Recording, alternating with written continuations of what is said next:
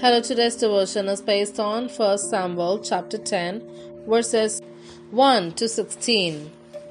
Then Samuel took a flask of olive oil and poured it on Saul's head and kissed him, saying, Has not the Lord anointed you over his ruler over his inheritance? When you leave me today, you will meet two men near Rachel's tomb at Zelzah on the border of Benjamin. They will say to you, The donkeys you set out to look for have been found, and now your father has stopped thinking about them and is worried about you. He is asking, What shall I do about my son? Then you will go on from there until you reach the great tree of Tabor. 3 men going up to worship God at Bethel will meet you there. One will be carrying 3 young goats, another 3 loaves of bread, and another a skin of wine. They will greet you and offer you 2 loaves of bread, which you will accept from them. After that, you will go to Gibeah of God, where there is a Philistine outpost.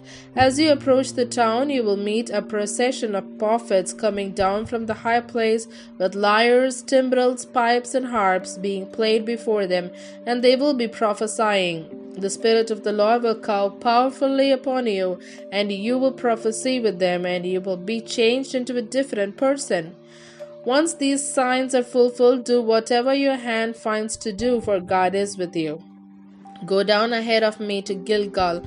I will surely come down to you to sacrifice burnt offerings and fellowship offerings, but you must wait 7 days until I come to you and tell you what you are to do. As Saul turned to leave Samuel, God changed Saul's heart, and all these signs were fulfilled that day. When he and his servant arrived at Gibeah, a procession of prophets met him. The Spirit of God came powerfully upon him, and he joined in their prophesying. When all those who had formerly known him saw him prophesying with the prophets, they asked each other, What is this that has happened to the son of Kish? Is Saul also among the prophets? A man who lived there answered, And who is their father? So it became a saying, Is Saul also among the prophets? After Saul stopped prophesying, he went to the high place. Now Saul's uncle asked him and his servant, Where have you been? Looking for the donkeys, he said, but when we saw they were not to be found, we went to Samuel. Saul's uncle said, Tell me what Samuel said to you. Saul replied, He assured us that the donkeys had been found, but he did not tell his uncle what Samuel had said about the kingship. Here ends the Bible reading.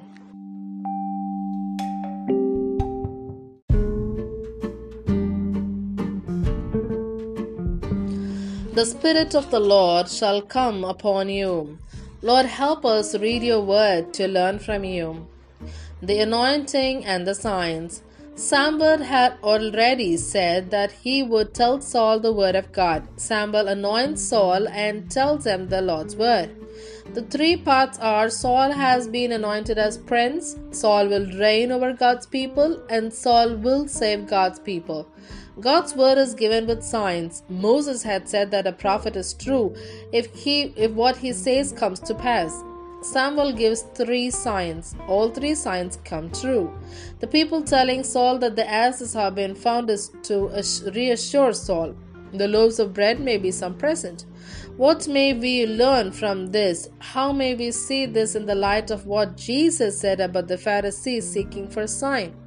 What do we do when we are faced with such situations? Jesus told Thomas that those who believe without seeing are more blessed.